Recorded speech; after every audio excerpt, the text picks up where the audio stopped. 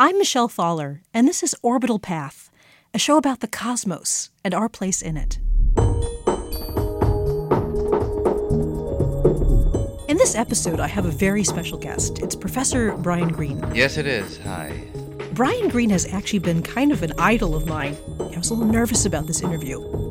He's director of Columbia University's Center for Theoretical Physics, and he's been on the Colbert Report no fewer than 7 times. A couple years ago, Brian Greene came to Goddard Space Flight Center when I was working there, and he gave a lecture that was intended for people who have a science background, people who know some physics. And I left that room on a high. I could barely feel the floor underneath my feet.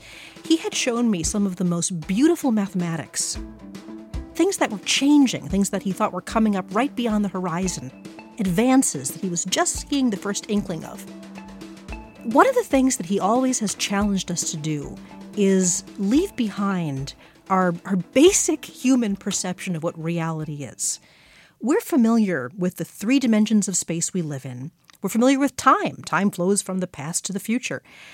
And yet, he's sort of the spokesperson for saying, let that all go.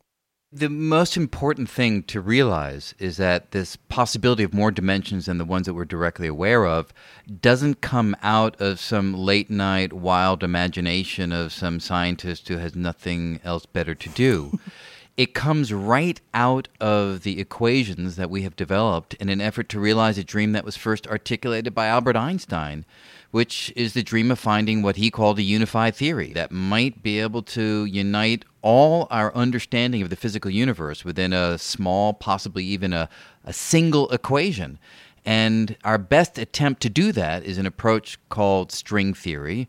And in the math of string theory, we find a requirement that the universe not have only 3 dimensions, left, right, back, forth, up, down, the ones that we are all familiar with, but the math itself kind of grabs us by the lapels and slaps us around and says, look at what I am telling you. The universe has to have more than the 3 spatial dimensions of common experience. In fact, the math appears to be telling us 11 space-time dimensions. And that's weird. We take it seriously because math has proven itself a sure-footed guide to the dark corners of reality. So, when you talk about trying to understand these things, my producer is writing me notes here, and he's asking, what would it be like to travel into the 7th dimension? And this is the type of thing that, people always look at me, and I always say, I'm a 3-dimensional creature. If I could point to the next dimension, I would. But I can't. There's no way to really describe these. Do you have a way of describing to people how to even start to think of these different dimensions? Well, first off, I try to convince people that these other dimensions are less exotic than you might think at first sight. I mean, the number of people who have suggested to me, are the other dimensions consciousness, or are they love, or peace, or harmony? And no. They're space, just like the space around us is space. They just have a different shape and a different size. So the math is pretty clear that there's nothing more exotic than that about these other dimensions. But yes, to get a feel for what living in a world with extra dimensions would be like, it's hard. But many of us go the other direction. We use an analogy that goes down to lower dimensions where the human mind can easily capture what's going on and then build up, say, from 2 dimensions to 3 dimensions, something that we can all have in mind. So, the famous book Flatland, of course, did this artfully, but, in just a couple of sentences, if we were 2-dimensional beings that lived on a piece of paper, imagine that we're little line drawings on a piece of paper, we would be just moving around on the flat sheet. But then if one of us could somehow lift ourselves up above the page and look down on the page, we would actually be able to see inside the interior of people's bodies, right? Because the stuff between the lines outlining the edges of your body on a piece of paper, the stuff inside is visible from the 3rd dimension. Similarly, if we went from 3 dimensions to 4 dimensions, a 4-dimensional being could look right inside our bodies. Our skin would not provide a barrier for them in terms of their direct access. So that's how weird it can be when you go from one dimension to the next. So to go from our 3-dimensional space to 11 space-time dimensions would be a fairly radical change in the way reality is experienced. And some of the examples that you often use is when you think about extra dimensions of space, think about a telegraph wire, or some sort of wires, electric wire Sure. stretched out. And from a distance, it looks like it just has a length. You really can't see that there's anything to it except it's a straight line. But then you get closer to it and you realize that there's actually ants, little ants Yes. that are crawling around in another direction around this wire in kind of a spiral shape. So the other dimensions in this analogy are basically very small. They're so small we really don't realize that they're there. Yes, and that is perhaps the oldest and most developed way in which a theory can predict more dimensions than the ones that we see and not necessarily conflict with observational data. I mean, immediately when you hear the possibility of more dimensions of space, you should react, come on, what are you talking about? Everybody knows that there is left, right, back, forth, and up, down. Those are the only dimensions that we have ever seen. So if a theory says otherwise, the theory must be wrong. But even way before string theory, way back in the early part of the 20th century, there were scientists who realized that if dimensions are tiny and curled up, much as you described, is hard to see, perhaps impossible to see with the naked eye, and maybe even with today's most powerful equipment. But it's interesting to note that in recent years, physicists have developed approaches where the extra dimensions may not have to be quite so small. Maybe the extra dimensions are big and invisible because light, the thing that we use to access the world, maybe light can travel freely only in the dimensions that we know about, and light gets thwarted in its attempt to travel in these other dimensions, and that's why we don't see them. Light can't travel through them, revealing their existence. In these 11 dimensions, we're basically talking about 10 dimensions of space and one of time. There aren't like different dimensions of time as well, are there? In the most conventional formulation, you're right. We do focus upon extra dimensions of space, not of time. But there are some developments that have inspired physicists to consider 2 dimensions of time. And it's a curious state of affairs when you even try to envision what a world would be like if it had more than one dimension of time. Would one of those dimensions of time align with our psychological experience of time, and that second dimension be radically different?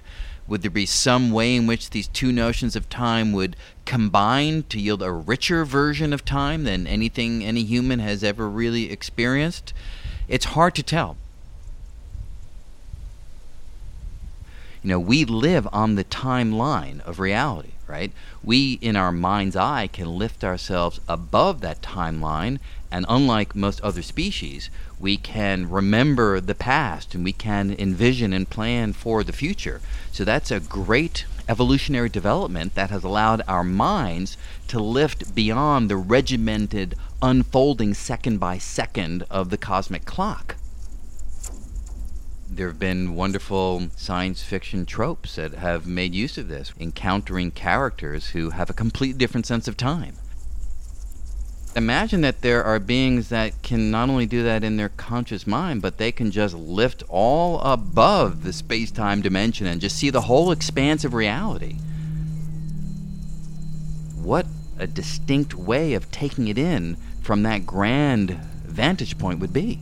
So it's nothing that we can do, but we can certainly imagine beings that perhaps have powers that are well beyond ours.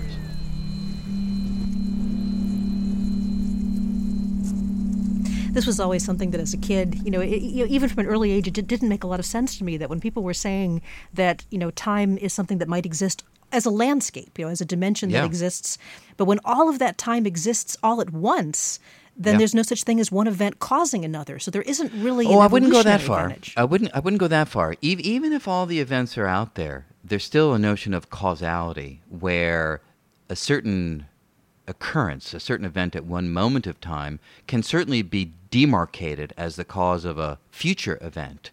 What however does happen is, instead of our intuition that the past is gone and the future is yet to be, and the only thing that's real is what's happening right now at this moment of time, we learn that that is a parochial way of looking at things.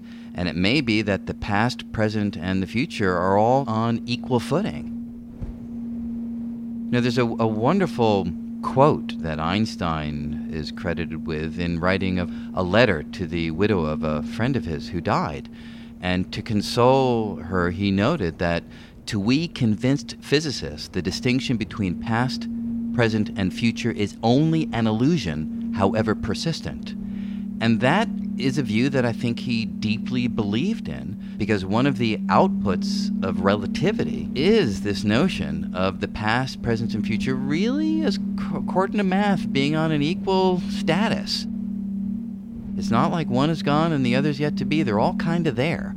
And that's a very different way of looking at things. And it took until, the year 1905 for somebody to realize that. This idea that all points in space and time exist to some degree all at once. I remember when I was courting my husband, I said, when the universe began, I was holding your hand, and when the universe ends, I'll be holding your hand. How'd that go over? Well, he married me. Perfect. But that's right. So the notion that events end or that moments in time somehow disappear is almost logically incoherent. Because if a moment exists, and if a moment is the smallest unit of time, then there's no notion of that moment changing. How can a moment change? A moment is a single unit, a single point in the temporal landscape. So yes, in that sense, everything that happens exists for eternity, properly interpreted.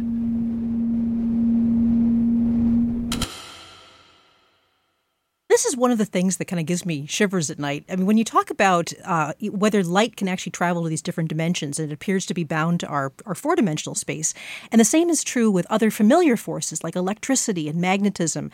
But there's something different about gravity, isn't there? Yes, that's exactly right. When we look at this possibility that we've missed these extra dimensions because they don't support the transmission of electromagnetic waves, a fancy way of talking about light, we find that these extra dimensions do transmit not electromagnetic waves, but gravitational waves, the gravitational force. And it's not really hard to understand why. In the last few years, I think the world has become quite familiar with the idea that a gravitational wave is a ripple in the fabric of space itself. So if that's how gravity travels from point to point by waves in space, well, waves in space don't really care whether that space is bound up in the three dimensions that we know about, or it's within the extra dimensions that a theory like string theory requires.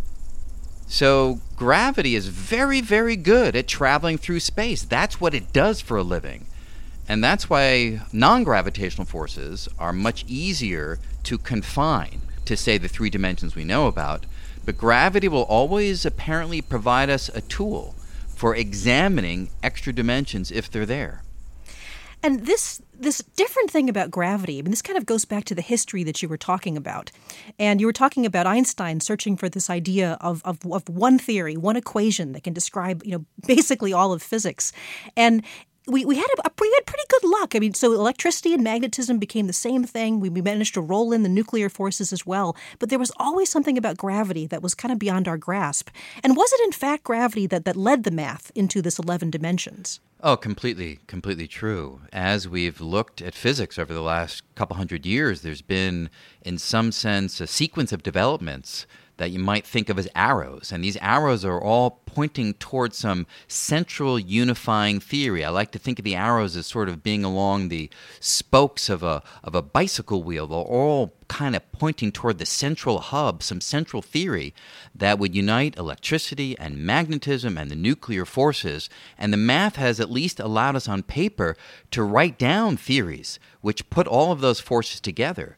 But the remarkable thing has been that when we try to take that math, that quantum mechanical encapsulation of the microworld, and we try to play the same game with the force of gravity, it doesn't work. The traditional methods that have been so powerful at uniting the non-gravitational forces completely fail when you try to apply them in exactly the same way to the force of gravity. So gravity really has been the key conundrum, the key problem that has driven some of the more remarkable ideas at the frontiers of physics. A lot of people out there, when we use the term string theory, the question is, well, what does that mean? Why are you describing this in terms of strings? You're right. It is a theory that has been around actually since the 1960s. So the individuals in the late 60s and the early 70s who were developing these ideas realized when they looked in the mathematics that the math was describing a vibrating filament. They could see it right in the equations that they were developing. So this naturally gave rise to the word string theory. And in its modern incarnation, the idea is that if you look inside any of the familiar particles that most of us have heard about, be it quarks, be it electrons, be it photons, in the conventional framework, we envision them as little tiny dots, little specks that don't have any internal machinery. That's the conventional description, conventional framework.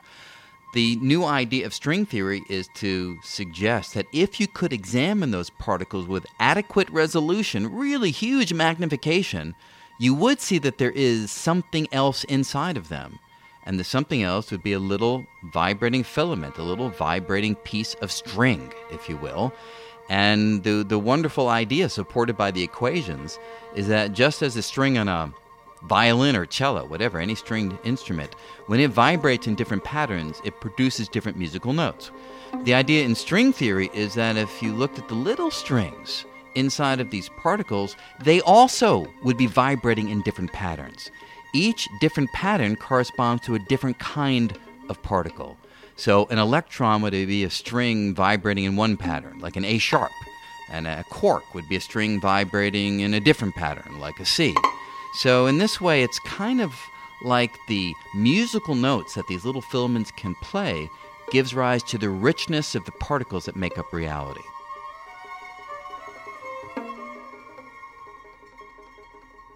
And these vibrating strings are made of energy? Well, it's a good question. What are they made of? I mean, when you think of a dot, your mind usually doesn't go to what is the dot made of. Somehow our intuition allows us to think of dots as fundamental.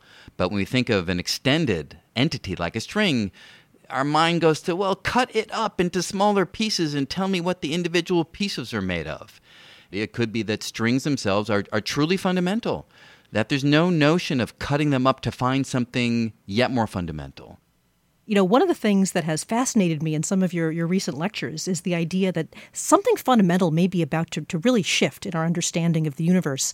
And it has something to do with another thing that I get asked about fairly often. And it's like, okay, I've got 25 words or less to describe quantum entanglement. Yeah. Quantum entanglement is one of the most remarkable and stunning features of quantum mechanics. It's a feature of the world that we've known about since the early 1930s. And in fact, as with many other things in our understanding of the world, it was Albert Einstein who really emphasized this point. And he emphasized it because he thought it was so nutty that by making it clear that quantum mechanics had this weird feature that I'll describe in a moment, that quantum mechanics could not possibly be the real story of the universe. That was his point. So what did he find? He and two colleagues, Podolsky and Rosen, found that you could have two particles arbitrarily far apart. You could have one, say, in a box in New York and the other in a box in Los Angeles. And he noted that the quantum laws allowed you to set up these particles such that if you were to interact with the particle in New York, that interaction would instantaneously have an effect on the particle in Los Angeles, and vice versa. You looked at the particle in Los Angeles, interacted with it in some way, and instantaneously you have an impact on the particle in New York. And he called this spooky action at a distance. What you could do in one location instantaneously seems to have some kind of quantum effect at a distant location. And as I mentioned, he was putting this out there to basically show the quantum mechanicians that their theory was not all that they thought it was. It definitely had some uncomfortable properties that he felt should really motivate them to find a deeper understanding that would not have these weird properties. Because the problem is this information is traveling faster than the speed of light, like you said. Well, the key part of your question right there is you said information. Yes. And I wouldn't use that word because the math makes pretty clear that no information travels, say, from Los Angeles to New York or vice versa in the example that I gave. Instead, it's a far more subtle influence, a sort of quantum thread that gets tickled in Los Angeles, and it's that tickle that somehow instantaneously tickles the other particle in New York. But you'd never be able to send a message. There's no Morse code signal that you could send using this influence because of another weird feature of quantum mechanics is that all we're able to do is predict probabilities of outcomes in quantum mechanics. There's a degree of randomness in the result of any observation, and that randomness thwarts the possibility of sending information through these weird, spooky actions at a distance. Nevertheless, it's still really strange. Even if there's no information going from one place to another, there's still something of something that's going from one place to the other. And that's what makes this really hard for our intuitive understanding of the world to embrace. And yet the data shows that this is how the world actually works. We're up against so much mystery here, and it's so exciting to me. I think it was, in one of your lectures you were saying that this idea, even the idea of space-time, may turn out to have something to do with quantum entanglement. Yeah, that's a very recent discovery, and frankly, I think it's one of the most exciting things happening today in the frontiers of research. A dream of many researchers is that we would one day be able to go further than Einstein and really be able to answer a question such as, what is space made of? Right? We always look at material objects in the world and ask ourselves, what's a piece of wood made of? What are the molecules made of? What are the atoms made of? Right? So that's an urge that we always have to figure out the ingredients that make up something. Is space another entity for which that kind of question makes sense? And the recent results suggest that the answer to that may be yes. And it may be that the threads stitching together the fabric of space, that's the metaphor we always use, but the threads in that metaphor may actually be these weird quantum linkages, the weird quantum entanglement. The threads of quantum entanglement may be what stitches together the fabric of space-time.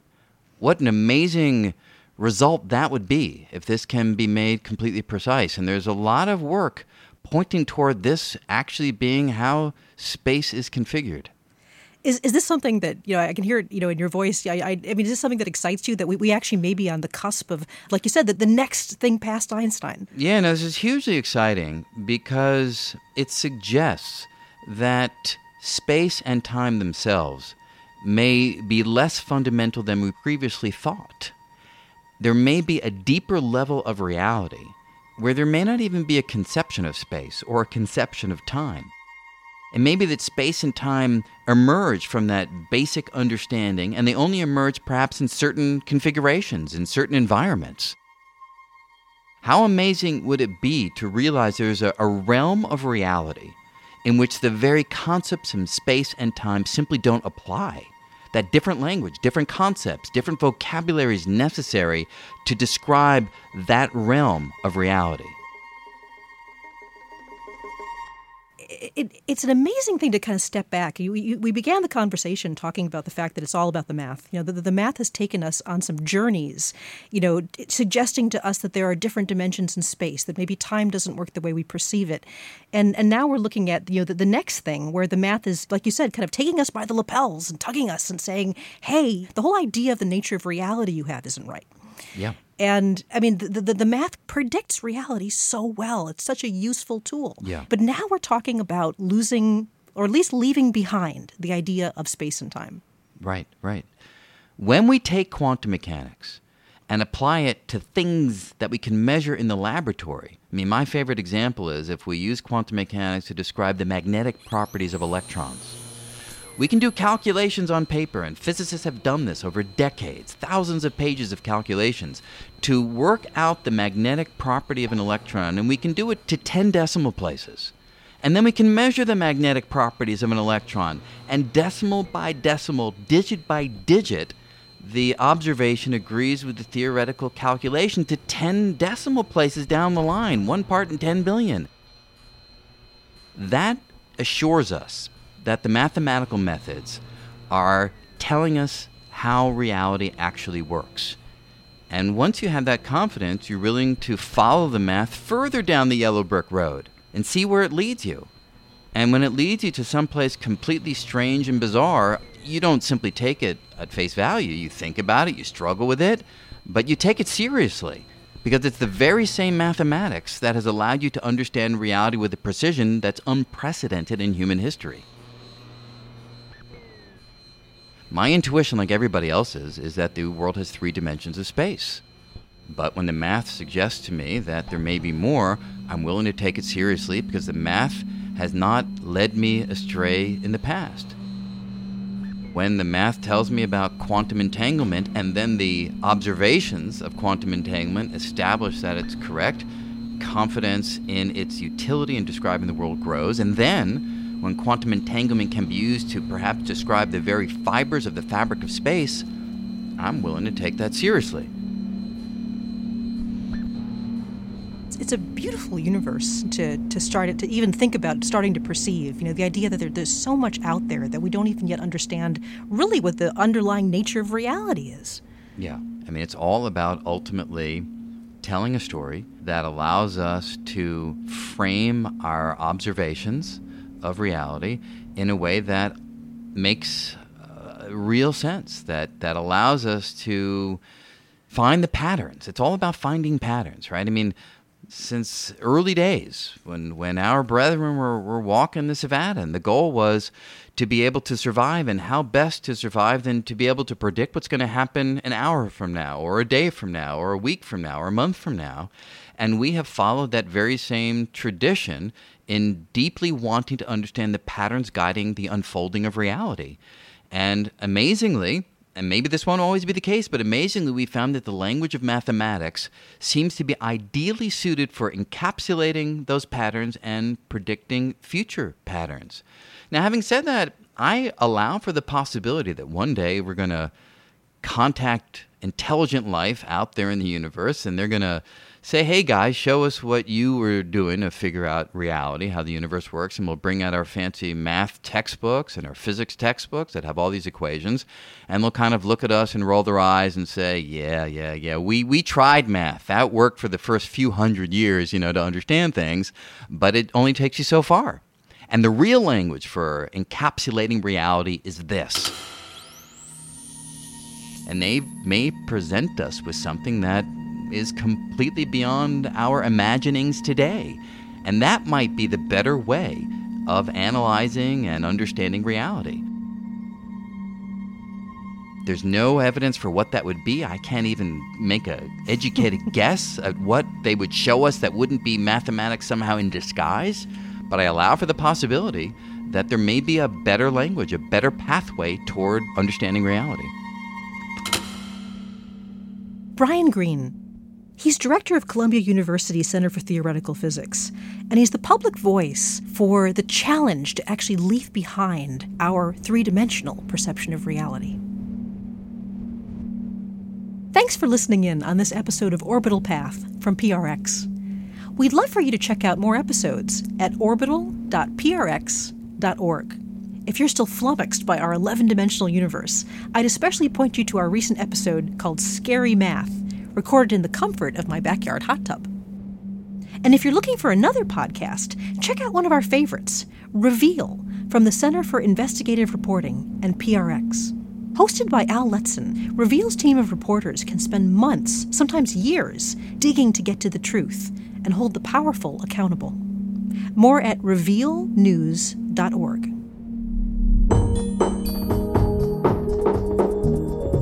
Support for Orbital Path is provided by the Alfred P. Sloan Foundation, enhancing public understanding of science, technology, and economic performance. More at sloan.org. This episode of Orbital Path was produced by David Schulman. Our editor is Andrea Mustaine. Special thanks to John Barth and Genevieve Sponsler, back on three-dimensional planet PRX. Signing off for now, I'm Michelle Thaller, a little bit of dead stardust.